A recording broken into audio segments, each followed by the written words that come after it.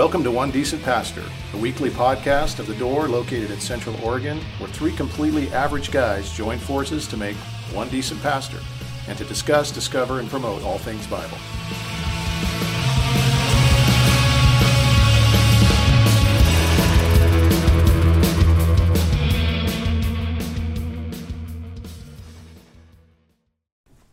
Hey, good morning, everyone. Hey. Good morning. He didn't say we're actually live, did he? Well, I saw the thing. So when you saw the thing, but usually when Brent's on the edge, I'll point to him, like it's kind of hidden, like behind the laptop, and I'll kind of give him one of these. Oh, it spins for a second, and then when it stops spinning. Premature there for a second. No, Brent was on top of it. So good morning, Good everybody. morning. Anyway, welcome to another fascinating edition One Decent of our Pastor podcast. Yeah, we've got. Guess who the decent pastor is today? Yeah. Well, one decent missionary, I guess. Yeah. Oh, he's pastoral. Yeah, the part of... Dude, that's what we should have called it today. One Decent Pastor, one decent missionary. We should have done that. Dude, we can change it, right, at the end? We can go back and change it later, but... After all what were we thinking? Yep. Justin Reimer's here. Yeah. Did we say that? Glad to be here. He's sitting in my spot. I am. Which, we're okay. I make it look better. Yeah. Oh, no. Can't argue with that. Because my legs are showing and it's... Well, Are you in shorts, dude? Yeah. The two guys in shorts are on the end, so everyone can see our legs. Yeah. Sorry about the glare. Yeah. That's all right. Maybe we can edit that later, too. We'll see. The color of the sprinklers. We're off to a good start. Yep. Yes, we are. What do we want to say before we dive into talking about Justin? I don't have any anything to announce, anything going on that you guys want to share with everybody? I don't think of anything. I'm not leading you. I'm just asking. I thought you were saying that like you had something in mind. Come on. Fess up. Come on. You know what you've done. God sees you. Let's just see what he says, right? Like, all right. Sorry. Yeah, I don't think we have any All right. to announce. Church camp out coming up. I guess we can say that. That's maybe in a few Well, weeks. the baptism, too. Oh, yeah. Yeah, July 17th, baptism, and the church camp house coming up at the end of June. Yep. So, good. So get signed up for the church camp out. Yeah. Or my wife will get on you. She will not be pleased. So Justin is a friend that we've known for many, many years now, close to probably 20 years. How long have we known each I would other? guess. 20 years, 20 and a half, I think. Yeah, very long time, and been a good friend. And you and your family went to Ukraine several years ago, and we've supported you slightly from the church. That's not been a stellar amount slight by any means, but we support you guys, and specifically a ministry formerly known as the Elisha Foundation, and now it's called Guidelight. Yep. Which at first I was kind of a little bit irritated by that, like, what are you doing?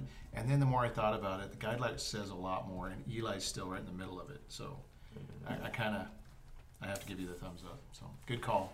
Thank you. Yeah. Thank you. Yeah. Anyway, you were in Ukraine when everything kind of started to go down, and now you're back here safely, which we're glad you guys are here. But lots going on, and so we just wanted to take some time to catch up with one of our missionaries and hear kind of what's going on with you guys, with the country you were in, and also with Guidelight. Yeah. What's going to happen from here? So How long were you guys over there? 6 years. 6 years. I mean, we first went almost 11 years ago. 10 years ago was our first full summer there. So we went for a couple of summers, 90 days each time, like maxed out our visa free window each time. Mm-hmm. So that's when the relationship started, and then moved there full time in 16, but visited almost every year since 2011 actually. So, and you guys have supported us for 11 years. So thank you for that. yeah. So it's not meager support. Yeah, so I guess I should probably say what we do in Ukraine, or what. Yeah, that's cool. Can I do something real quick? Yeah. Oh, I thought you were going to pray. That's what I thought, too. It's a mystery what's happening right now. He's got to go to the bathroom, I guess. Let me turn the lights up. Nobody realized how dim it was in here. Like dimmer than usual. Well, somebody dimmed. I'm looking over and I'm like, is that Yeah. Justin over there? Oh yeah, that's Justin. We were getting the glare from the legs. That kind of made I thought you were- that's more. bad. So That is lower than it's ever been. I thought you were going to be the spiritual I'm one. sorry. So can I pray? I was like, why is it so depressing in here today? you started to lean in, which is what the people do best. when they pray. And then you I'll got do up. that. Yeah. I'll pray. Lord, thank you so much for just another morning knowing you and being known by you. Thank you for bringing Justin back, his family back, God. We thank you for all the work you've done over in Ukraine. We look forward to hearing about all that you've done at this time. In Jesus' name. Amen. Amen. Thank you. Thank you, brother. So, in short, our mission is pursuing Christ-centered transformation in the lives of people experiencing disability, both the person with the disability themselves and their caretakers, their families. And if that's the case of ministry here in the States, that's the case of wherever we do stuff. Specifically in Ukraine, we were focused on a partnership with a local church in the city of Chernihiv, who we had done a series of summers with, of training them and then helping them identify practical ways to reach people with special needs in their community. Understanding that in Eastern Europe, Central Asia, the disabled population is typically pretty isolated by the culture. So, like more so than here. Oh yeah, and very, very challenging to kind of build a bridge between them and the typical person, I guess. Just there's social suffering that comes with that. There's cultural suffering. Just people with disabilities are. There's still, in much of Eastern Europe and Central Asia, still a mindset that your value and worth is determined by how much you can contribute to society around you. Therefore, if you have a disability, right, your value is. So that's a utilitarian mindset, and it's wrong. And so often people who have a child with special needs feel, on one hand, that they've produced a non-producer, and so the culture doesn't really have a place for them. They're encouraged, even to this day, in many of these parts of the world, to, if they have a child with special needs born to them, to put them into an institution. A very good friend of mine in Ukraine, as soon as their son with Downs was born, the doctor came and said, "Here, just sign here," just assuming that they would naturally, with this newborn, want to put him into the system. It's that kind of suffering goes on there. And the other side of it is that those often who are believers, who have a child with special needs, the more prosperity gospel-oriented factions of Christianity would say it's because of something you've done wrong. It's God's judgment on you. I've had numerous conversations with people about that. Is it pretty big over there, the prosperity gospel? It's everywhere. Obviously. It's everywhere. I wouldn't say it's as big as, say, Africa, but it's definitely a pretty strong influence within the, I guess, the more charismatic-oriented churches in Ukraine and Eastern Europe in general. So our family context of having Eli with Downs certainly gave us a lot of credibility with these families from the first time we went to Ukraine. They trusted us because we had the common experience. It still took a while to break down those barriers and build those relationships, but the first summers we spent there were very fruitful in training the church, and then, like I said, identifying ways that they could serve that need within their church community, more broadly within the city, and then in the institutional systems, what we would think of as orphanages for those with special needs. So it was kind of out of that fruitfulness and a long, long desire that Tamara and I have had to be in cross-cultural ministry that the Lord, through a series of circumstances, counsel, prayer, and direction, took us to Ukraine full-time in 2016. And we just continue that work. And so a lot of our time in Ukraine was continuing those relationships that were started. In the previous summers, we helped the church do those things, with the church taking on many of those relationships that we had entered into with families who had kids with special needs. So when we went back in 2016, there had already been a lot of difficulty in Ukraine at that point. 2013 is when the government oppression started in Ukraine under the former president, 2 presidents ago. So there was protesting that turned violent on the government end, that led to a lot of, just a lot of problems. And then ultimately Russia came in, took Crimea, and then in Donetsk and Lugansk, the militias there pushed the local governments out and took over. So that unrest has been there for quite some time, and so the church struggled during those times as well, the church more broadly in Ukraine. But we moved there, and we were able to pick up on those relationships, continued to focus on two particular institutions, which over time really we focused on one institution. That was just a small part of our efforts there alongside the church. And then we started a weekly outreach to families who had kids with special needs, which was Sport Bezmej, which is kind of a sports and fitness outreach, but really it was so much more than that. For us, everything that we do either needs to be geared towards evangelism or discipleship. So the end game for any outreach or any program per se that we did was to introduce people to the gospel. So in our sports stuff, there was Bible study we do with the kids with special needs, which was super humorous at times. A lot of stories from that. But it also gave some of our volunteers, people from church, Tamara, time to connect with the parents, which were primarily moms. A lot of these families are single-parent homes and that sort of thing. So God in His providence just allowed us to do that and to see Ukrainians really within our church desire to serve these families and really become passionate about that. The Lord even brought non-believing volunteers to help us on Friday nights and help us with different things we do, going to the orphanage, bringing, for a while we were able to bring groups of girls from the orphanage down to the Imago Day Center, which was our hub of activity and where our church met and where we did all of our outreaches. It was great. God was just so faithful to produce that kind of fruit. One of our volunteers, Vadim, ultimately repented, came to the Lord. Nice. And that was it was quite a journey for him. But God used, he would tell you to this day, God used disability to get a hold of him. That's one of the things I've always loved about what you guys do is that, disability is something that, like you talked about, it's got this thing attached to it. It's like God, is mad at you. God, you've done something wrong kind of thing. And you guys looked at it as an opportunity. Your firstborn, Eli, is born with Down syndrome, and rather than think we're cursed of God, you and Tamara thought we're blessed of God. How do we use this now to reach other people? And so the way that you guys have always kind of, even in talking to Tamara when you guys came to church the other week, I jokingly said something about she said you guys are moving to Beaverton soon, Portland area, and I said on purpose.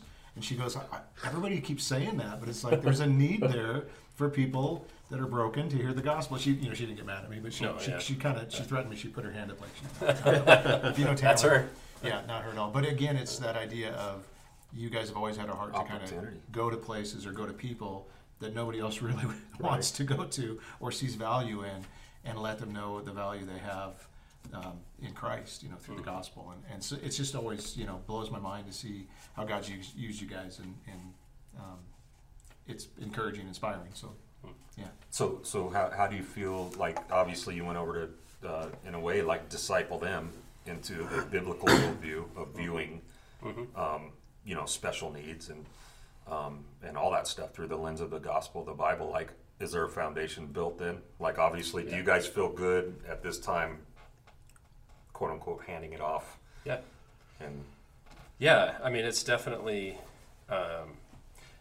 like the church we're a part of. I mean, most evangelical churches in Ukraine are small. Our church was 30, 40 people, and that's I would say an average size probably for a solid evangelical church, particularly in our region. They're solid. Our pastor, Sasha, just super solid theologically, great teacher. He really understands it. So when we go through, we start with the doctrine of Imago Dei in Genesis, and then we just work our way through. And Psalm 139, what does that mean? Go even further, John 9, the man born blind, the depiction of the sovereignty of God. And then ecclesiologically, 1 Corinthians 12, what does it mean that the weak are indispensable? Which, again, also has aspects of the sovereignty of God in verse 18 of chapter 12, as he chose the members of the body. So just working through Scripture and laying that out, it's for people in our church, it was, I wouldn't say it was easy to understand, but to apply is different. When you've been raised one way and the cultural thinking is one way, you've got to kind of redeem that thinking. But it's amazing though when you start to get around people. There's always that weirdness, like I don't know what to say or how to act, and so you almost want to stay away from anybody that has, there's a person in a wheelchair. I don't know, so you kind of run the other way. But I from volunteering at the Elisha Foundation back in the day, and you did as well. You see the value in these people. They're such a gift of God.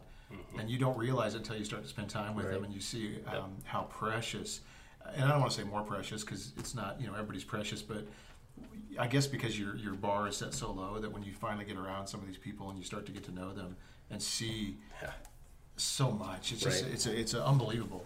So it's like, it's cool that you're able to try to change this theologically, but then practically when you start to get to know people, it kind of all comes together. And hands-on is the way, I mean, particularly for me, like I can understand something to a point, but until I do that thing, or until I put my hands on that thing, I don't really, I guess that's where the practice of things really helps. And so I feel really good about leaving it in the hands of the church, and we were in that process. Like, that's our objective wherever we serve and whatever we do, is that it needs to be an indigenous effort. It needs to be the local church taking that on, and that the goal is for us to not be needed. And so Lord had, through a series of circumstances, really pushed that even further for us over the last year, partly with our youngest, Naomi's struggles and decline of her health. We knew that our time, at least currently living there, needed to be shortened anyhow. And so in God's providence, the Lord just really put things in a row, kind of sped things up in a way. And so last summer, Sasha, our pastor, is the one who took it on. And we were still there to help. We just acted as volunteers, not as leaders, in that sense. He does a fantastic job with it. He's just so clear with the gospel, loves to be with these kids with special needs. His assignment on these Friday nights, it's pre-war, it was chaos. Like, we grew to where we had 20, 25 families coming on a night. That's 25 or more kids with special needs, and there's 10 of us. Yeah. And so we try to assign one-on-ones, but we can't. We don't have that many volunteers, and so we have to take on the most challenging athletes and put them with, make sure they're one-on-one. And so Sasha often would have one of the most challenging athletes, and he did it great. And so, like, just giving that hands-on, and just to see his heart and his desire. His wife Alina is the same way. She's an evangelist at the core, and so just knowing how our church is and the support that our church was in that. They're a small church, but they desired to continue that ministry. So that felt good to us. That's awesome. And was something that was really, I think, happening very well. There's a lot of things that they had to work with as far as restrictions from COVID and stuff, but they still were able to do things. So I have a question. What did it look like for your family, like just being a missionary family? And like, how did you prep your family for the move to Ukraine? Like, talk about that a little bit. Yeah. Don't get any ideas, Chad. Cambodia dreams. I don't have any ideas at the moment, but it's a great question. There's a lot of resources for prepping a family to go live overseas and for cultural engagement. We didn't do many of those things because we had spent our preparation was we had spent those summers in Ukraine, and so it was very familiar to because our kids are our primary concern as far as their cultural adaptation and what's called acculturation. So we had a lot of familiarity, and we had existing relationship there, and we had seen ministry there, and so a lot of that preparation was done in those shorter trips that we had done. I mean, they were still long. I mean, they're not a typical short term. We weren't there for 10 days. Right. We were there for 90 days and each stretch. And so that, I think, was a big part of our preparation. We also, over time, realized that there were certain times where our family needed to come up for air, so to speak, because there are challenges. I mean, it's not our culture. But quickly, America also was not entirely our culture, right. So it's called being third culture, where you don't really have a place to land, and so we're odd. You guys all know that about me. And so we realized there needed to be segments where we kind of came up for air, get our kids, outside the country, and so find the cheapest plane ticket and go to, we'd fly to Budapest because it was the cheapest ticket, like $49 each way, and then rent a car for cheap in Budapest and drive to Slovenia, see the Wicks, or drive to Croatia or some place like that for 3 or 4 days, just to breathe a little bit. So for us, it was one of those things we were learning over time as we lived there. Right. I'm just learning Budapest is near the Slovenia. So. Yeah, I never would have it's a 4-hour drive. Okay, but that's near. To me, that's near. Could have been a different continent. Yeah, right. Yeah. Budapest is the capital of Hungary. Still not helping. Yeah, thank you. Got to get out the globe. Yeah, okay. And sure. Hungary borders Ukraine. Speaking your language. Actually, do we have globes anymore? With Google Maps or Google Earth? So I mean, there was so a lot of it was like we felt like we had some different kinds of preparation ahead of going. What was important to us is just to have a really strong team of support, and I don't just mean financial. I mean people who prayed for us, people who would call and check up on us. We had set up ahead of time. A friend of ours is a really gifted biblical counselor, and so him and his wife were our go-to if we needed. So he would check in on us and the kids. So those were some pieces that we put in place, and then a lot of it is just learning as you go. And so there's for example, the thing that our kids look forward to is there's an educational conference that really it's a missionary encouragement conference. So missionaries from all different agencies and whatever would gather. There's a group tied to PCA actually that would put on an event in Hungary to host families for 5 days and give them some educational resources, spiritual encouragement, and do a lot of stuff focused on the youth in particular. And so those were some of the kind of the maintenance things. But the preparation, we probably could have done it better, but the Lord was gracious to us and kind. And we only had one other missionary unit in our entire state. They were in our city, and they were the ones that planted the church we worked with. So from an expat standpoint, we were pretty lonely at times, and that family left a year ago, and so this last chunk of time there, we were the only ones, and so that was another adjustment, and certainly had its difficulties for us, but the Lord was again very gracious to us. So for now, you guys are probably here to stay until the Lord directs you otherwise. Is that correct? Yeah, and I would say with I would confess with a heavy resistance on our hearts to that. It was really clear that the Lord, actually just before the war broke out, through a series of circumstances and events, the Lord had pulled us out of Ukraine. I was in Ukraine 2 weeks before the war. We had an opportunity to get Naomi into this special clinic in California, way ahead of what we thought was possible, and we needed to kind of do what we could to stop her digression of her condition. And so the Lord had just orchestrated all those things, and even that, like we were still like, do we or don't we? And so, and it was clear to us a year ago that we needed to really figure out how to put our daughters in a place to get a better education and things like that.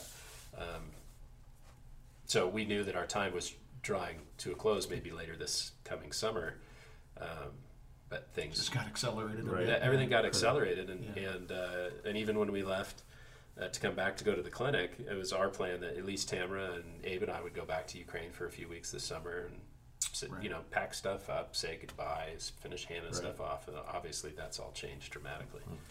Well, some people may not know, but you have the Guidelight nonprofit. It has different ministries, not just what you guys were doing in Ukraine, but other legs of that ministry. So now that you're back here, is what's the plan as far as Guidelight continues on? You guys aren't just done, so maybe what's talk about next for the Reimer family? Yeah, I mean, I know you've always got gears turning. Yeah.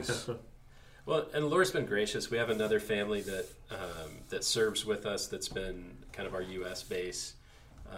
They're also over in Portland. So they oversee our retreat ministry. Is that Severin? Severin, yeah. He led worship here once. Oh, yeah. 3R, yeah. So. Yeah. So the Hamilton we go way back. Yeah. Yeah. No, that's like good. This. I've never met real them, good. but Yeah. Well, they're great. So you should have them. They should come again. Yeah. So Severin oversees a retreat ministry that's been ongoing in the States for 15, 16 years, but also our local connection to churches. We just kind of provide ongoing counsel, like consulting and training the churches, gather churches together every quarter, and just have some good solid topic to discuss. Sometimes it's theological, sometimes it's practical. We always have devotional with those that attend, because we're connected to quite a few churches as a resource to quite a few churches in Portland. Now that we're back, I mean, our hearts are stuck in cross-cultural international ministry, and so just going to kind of stabilize the family. The way we see it is that our location changed, our ministry didn't. There you go. So Sure. we're still going to be, we are to this at this very moment even still very involved in what's going on in Ukraine as best we can from a distance. which the Lord has seen to be fruitful. And we've had ministry ongoing in Taiwan, and we have some opportunities perhaps in Vietnam coming up. And so to just while we're here, just do what we can to kind of figure out how do we support and grow things that are happening in Eastern Europe, Central Asia. The WICs are now on board with us for the, we say Eurasia, but Eastern Europe and Central Asia, just to be the feet on the ground there. And so I'll be working a lot through them to continue doing what we do. We learned a ton in Ukraine about, Ukraine was like research and development for us, because we're not program in the box people, but actually in the Eastern European and Central Asian context, you kind of need that, because you're entering into an isolated people group. And just like you said, people are naturally, almost naturally uncomfortable being around someone with a disability. Imagine in a culture like that, and then you're saying, now serve them. They don't know. They don't know how to do that. How do you gather a group of people with disabilities?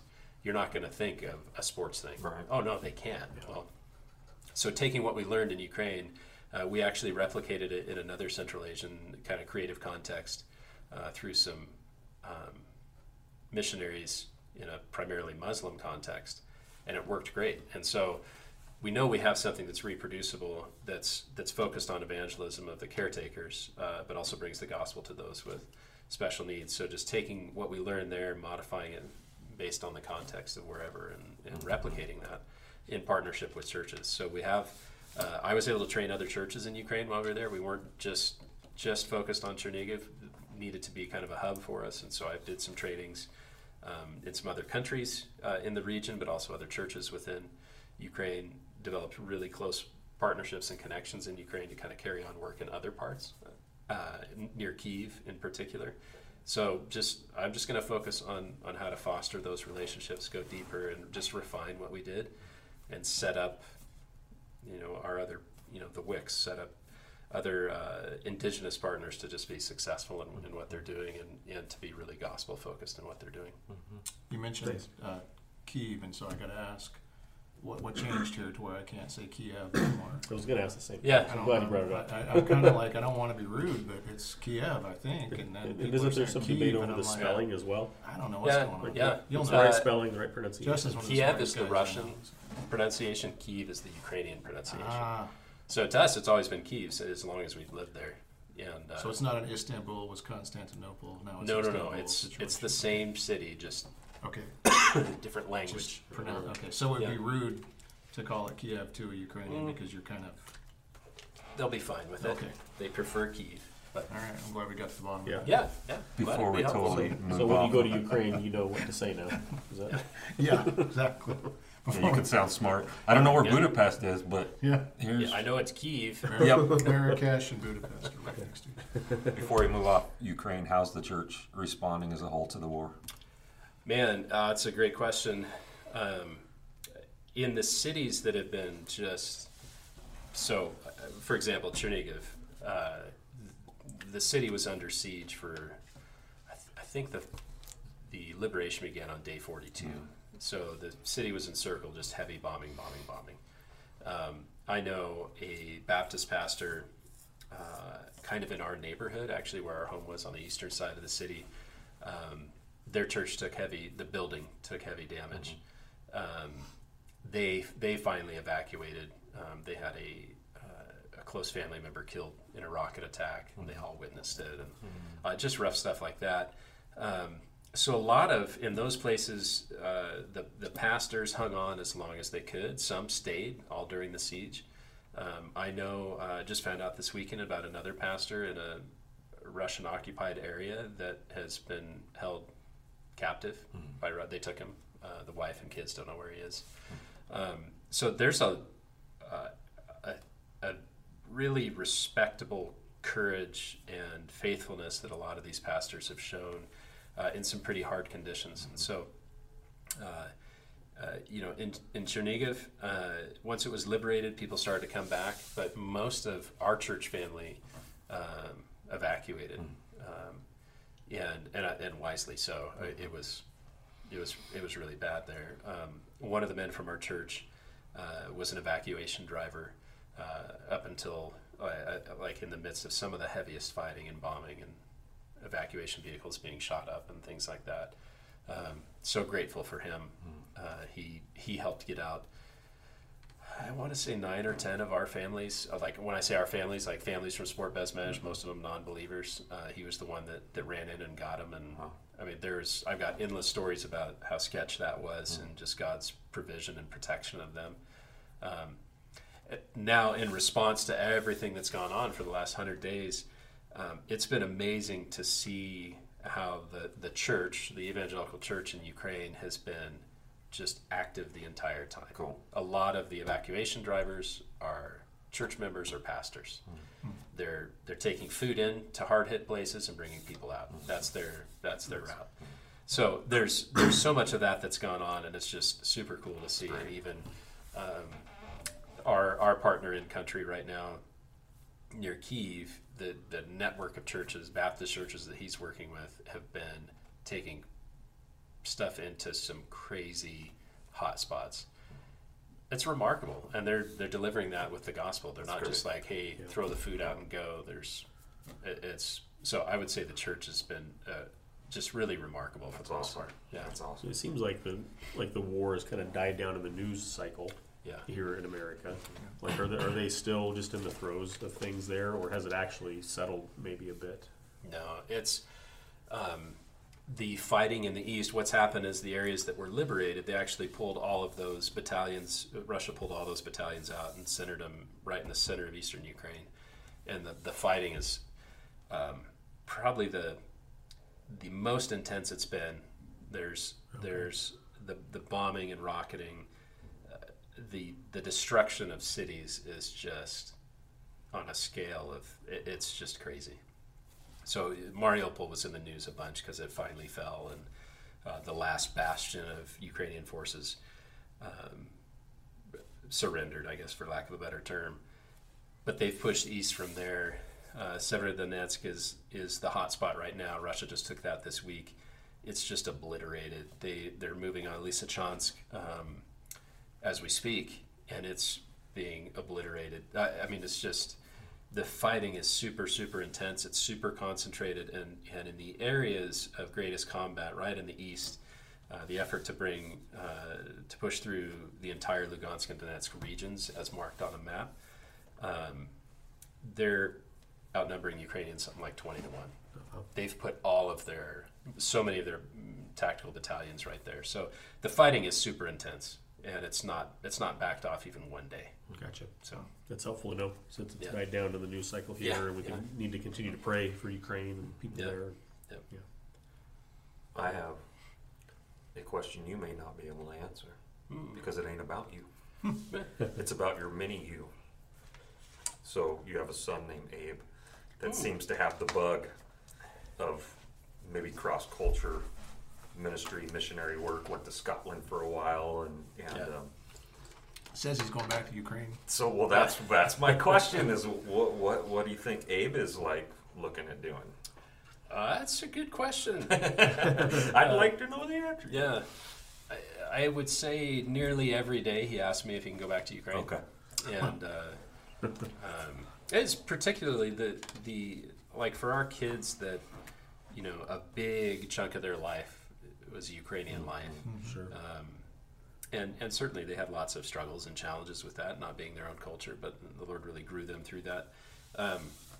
Abe feels really, he's really connected to Ukraine. And so we're just thankful that he was with the church family he was with in Scotland when the war broke out. They did such a good job of supporting him in that. That's cool. They right away were talking to us about bringing refugees into their homes, and so we tried to coordinate some of that. The Scottish government became a challenge, but all that to say, like Abe has definitely had a very he's been very zealous to get back to Ukraine, and battles with him. He's 18. Okay. Battles with a lot of emotions related to that. Some of his friends are fighting, and one in the Army and some in the local defense forces and things like that. So he has that association that's very personal to him as well. Yep. So, like that's very hard for him. Eventually, he wants to move back to Ukraine. Sure.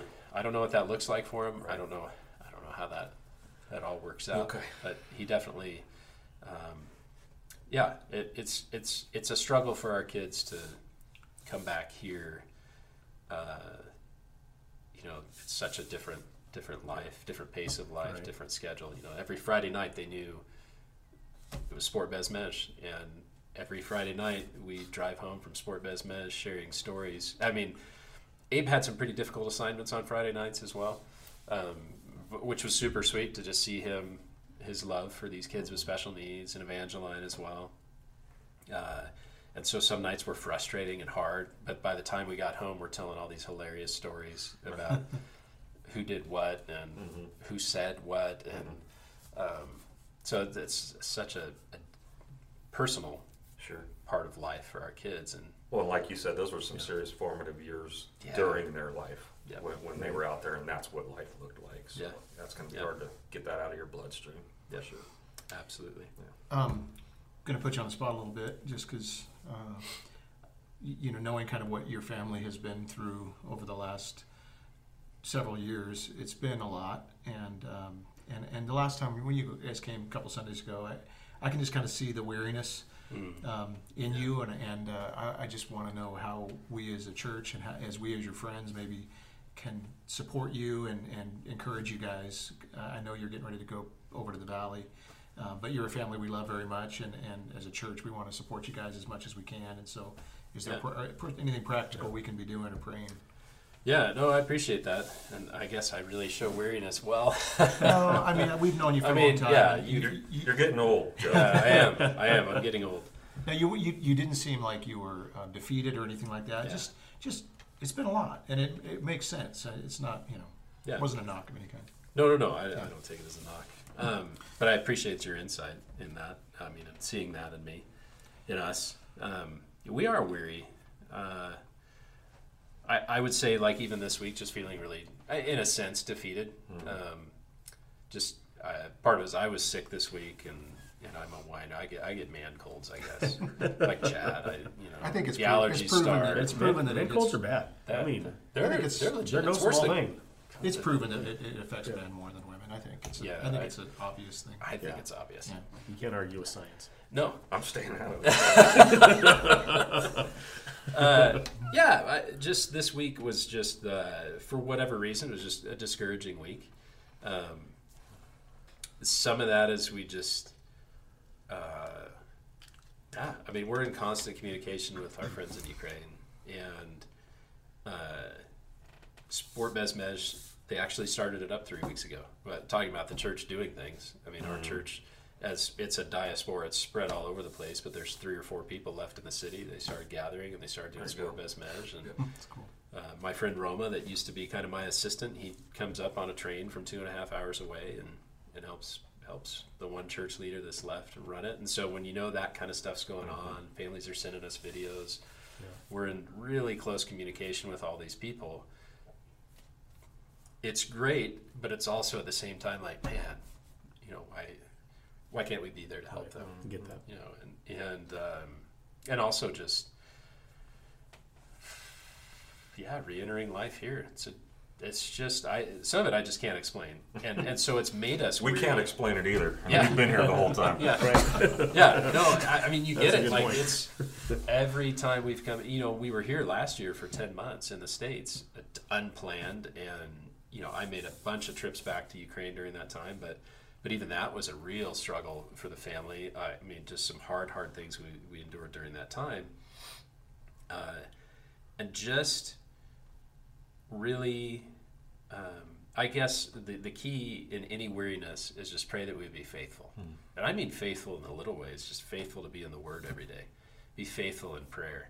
And that's where I know, like, that's my greatest weakness right now. It's like, man, if I can't have that half hour at least to be in the Word, then what good is 5 minutes? And rather than having it the other way, like, praise God, I got 5 minutes, and so it really practically just praying that for Tamara and I in particular, just that faithfulness to be in the Word and be in prayer. Tamara's much more faithful in that than I am. I get discouraged. I sit down to read, and 5 minutes later, there's some urgent thing, you know. And but also, the biggest thing is that we just trust the Lord, and that's what I'm battling. Even driving up here this morning, I was like, man, all of this weariness and frustration that we're kind of carrying is a lack of trust.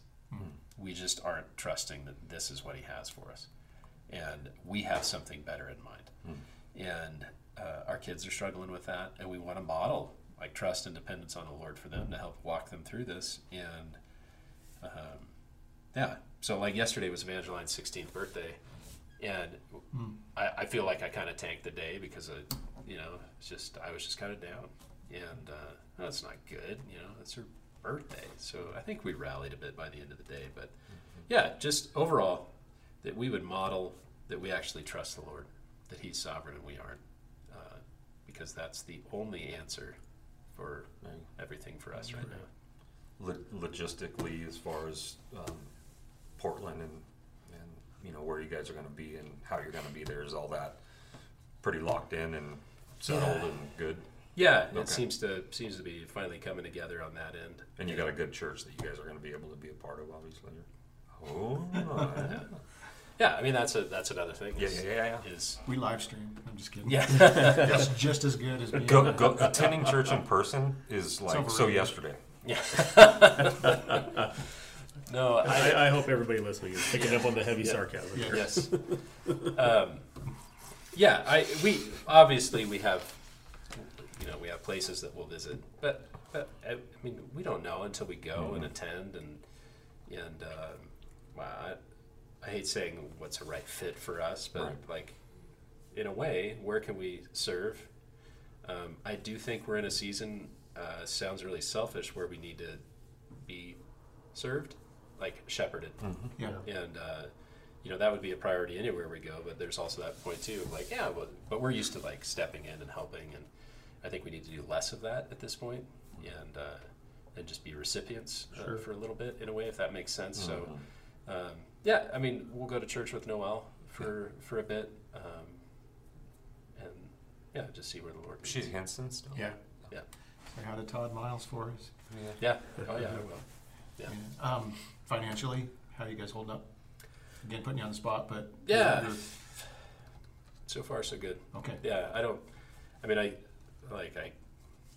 think we're fine. I never know how to handle those questions. You'll let us know if you're I'll let fine. you know. Okay. I know there's a lot of Appreciate people in that. the church that if we know there's a need that can be met, Right. we want to meet it. So Yeah, if we I can. appreciate that. Of course. Yeah. You guys out of questions? It's okay. We can say the rest of it for the meeting after Right. the meeting. Yeah. Chad, you got anything else? Just, I mean, how can we pray for you guys and your family and your kids? I Yeah. mean, you've already said some things, but I mean, like anything maybe that hasn't been said of just ways the church can be praying for you guys. Yeah, I mean, especially for our kids, they need friends. They're starting over, and especially Evangeline and Naomi, they're the ones that are really still at home. I mean, Abe will be with us for a while, but they're 16 and 14, and they have to start life again in a new place, and so friendship for them would be key. We obviously continually pray for healing for Naomi, and again, just trusting that God is doing this purposefully in her life, that he would be glorified. But I think those are the two big things. And then for Abe, just a really solid sense of direction of where he's going. And then Eli is just easy peasy. But he's in September. In September, he heads off to his college in Missouri, a special needs college, and so So cool. yeah, he's super excited about that. He said he wasn't nervous. I don't He's know. not. He's not. The kid doesn't know nervous. That's cool. Like, yeah. So, just the Lord's provision for that for him. And just overall, again, that whole issue of trust for us and encouragement. I guess there's an element too where Tamara and I, like, we also, like, it's new community for us. I mean, we're going over there. We know we need to be there to be a whole family. Noelle is over there, our oldest daughter, and just be a part of their lives. But I only have a couple friends over there, and Tamara doesn't really. She has one friend over there, so. Well, it's a good sized church. I mean, not that you're going to end up there, but Yeah. there will be friends there. Yeah, and you probably have connections. Yeah, we have some connections there. I mean, you're Justin Reimer. You do have a hard time. You have a hard time making friends. I do. I know that it's. I'm a prickly pear, so. Whatever. Yeah. Whatever. I appreciate that, Chad. Yeah. Well, we're sad that you can't be where your guys' heart is, but we're also happy that you're back and are here to do whatever we can, man, to make the transition better for you guys, even though we'll have some distance between us. So we love you guys, love what you've done, and love what God has done through you guys. It's not going to be lost, and I think you know that. So thank you.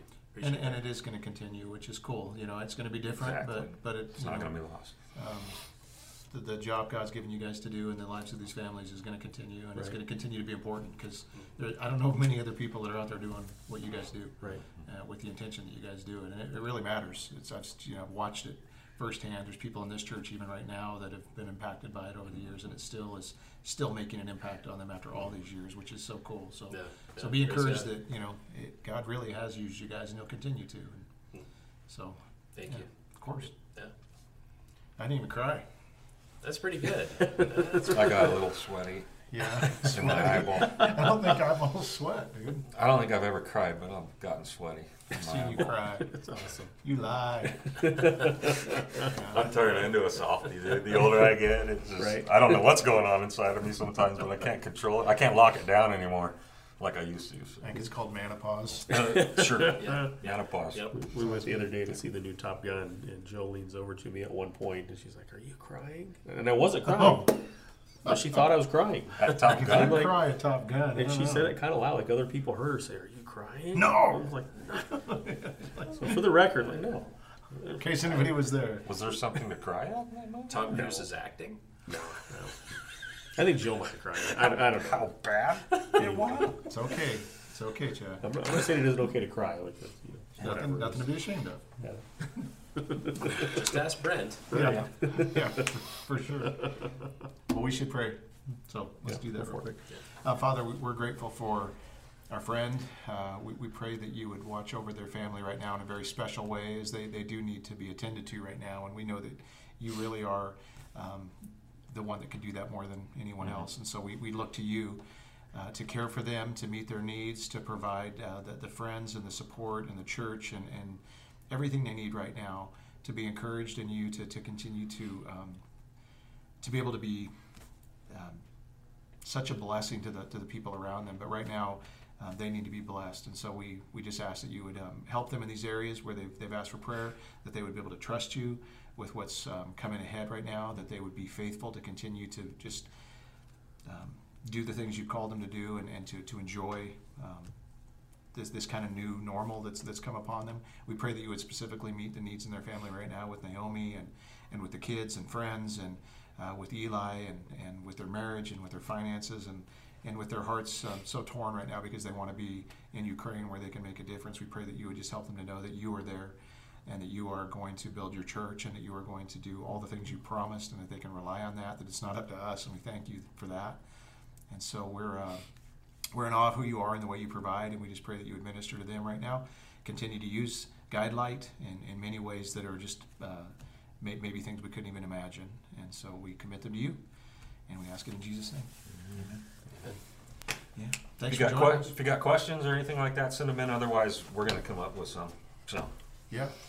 I think we do come up with pretty good ones, generally. I think they're fantastic.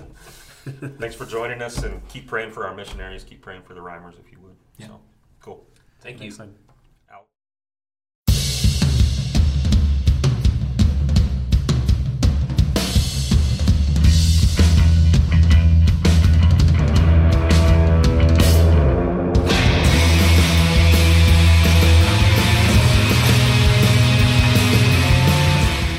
Thanks for tuning in to One Decent Pastor. If you'd like more information about the church, go to our website at thedoor3r.org.